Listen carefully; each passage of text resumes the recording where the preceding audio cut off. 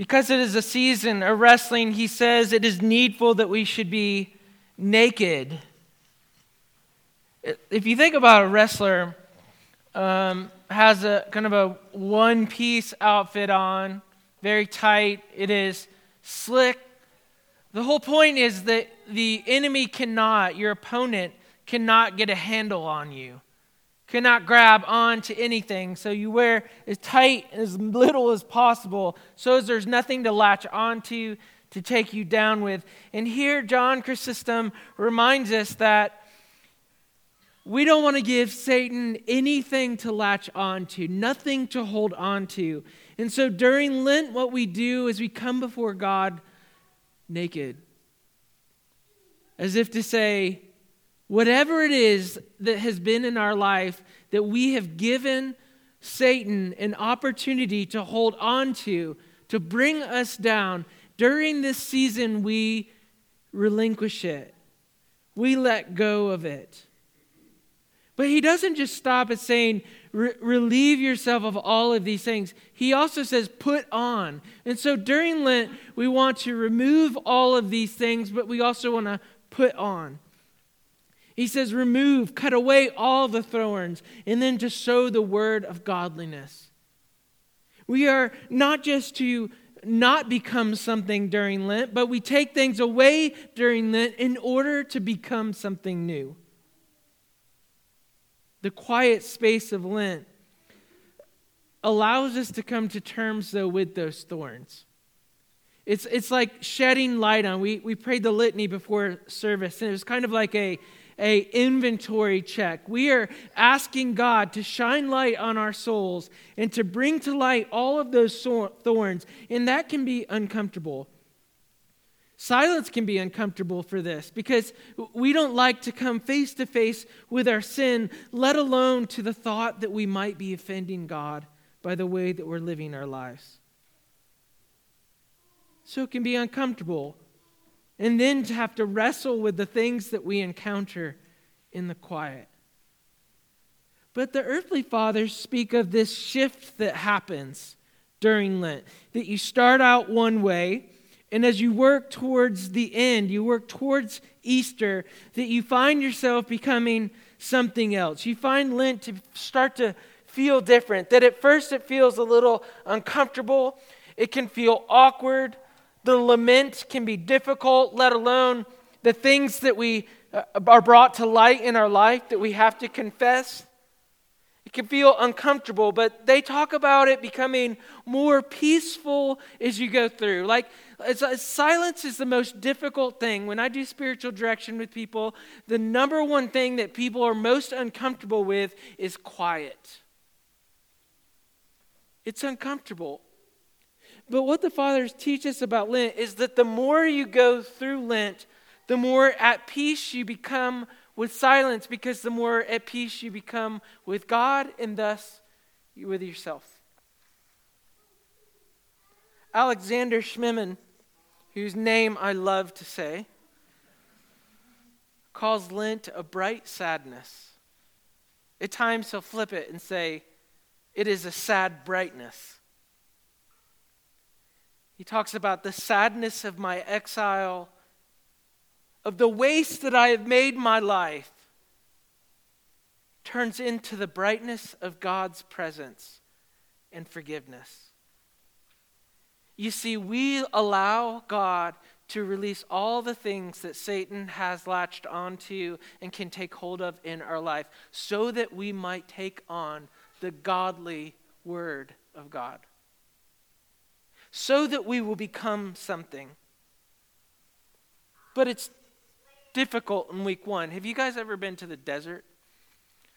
I always had romanticized the desert and dreamt of going there. I remember our first time when we were living in California.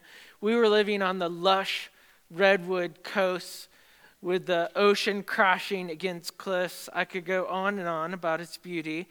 But there was a small hill behind our house, 1,500 feet or something. We used to call it a hill. I guess it was a mountain. But you go over the hill, the other side of the lush redwood trees, and you get, during the summer, the golden hills, which really is dead grass, makes it look golden. Right? And it's sort of depressing in a lot of ways. It's just like a highway forever and ever, and it's just dead grass. And then you go over another mountain range, and you find yourself in the desert. And I don't know what it is. I was a little bit disappointed in the California desert because I was expecting the oranges and the beautiful sort of mesas of Arizona or New Mexico, but it's a different feeling desert in many places, especially on our way to Baja California to Mexico. In this one particular trip, the first time I went there, I was like, it's actually a little bit ugly. It's not orange, it's brown. It's light brown, it's dusty, and there's a lot of rocks. Not a lot of, it's sandy as much as it is a lot of rocks, and it's jagged.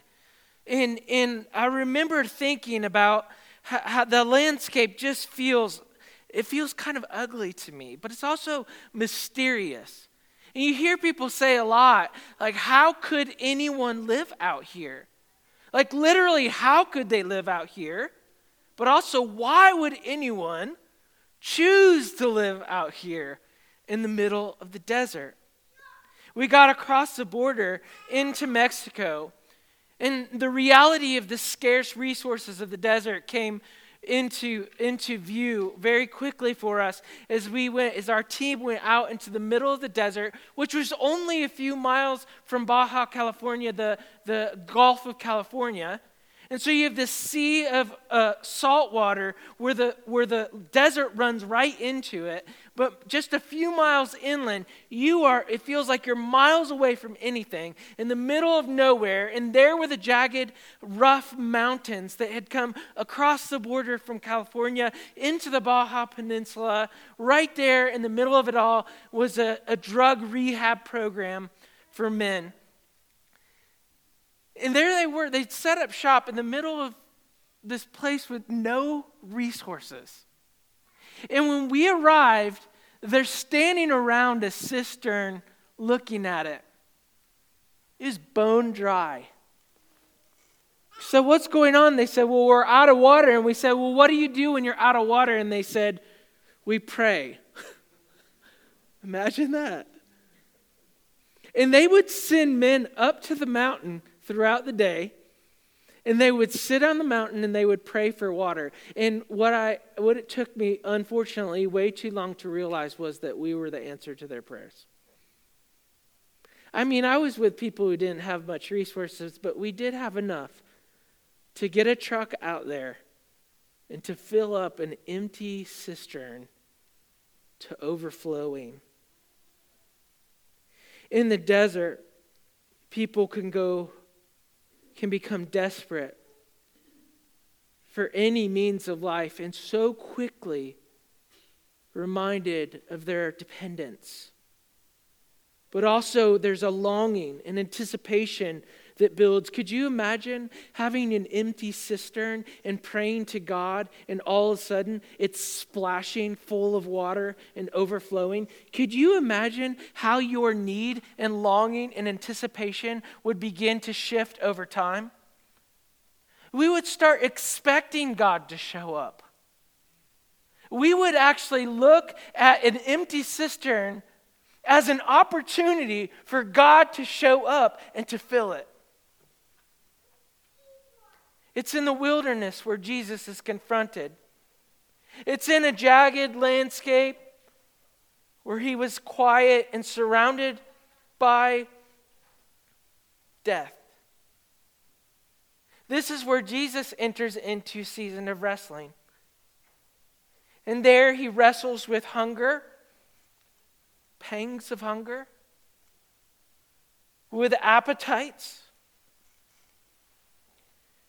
Jesus wrestles against the kingdom of prestige and power. I'll give you all of this if you just do that. And it's there that Jesus must deny himself. You know, the original sin happened in a garden. And the original sin was an unwillingness to deny ourselves of our appetite for food. and for power and prestige. And man took it into himself, the forbidden fruit.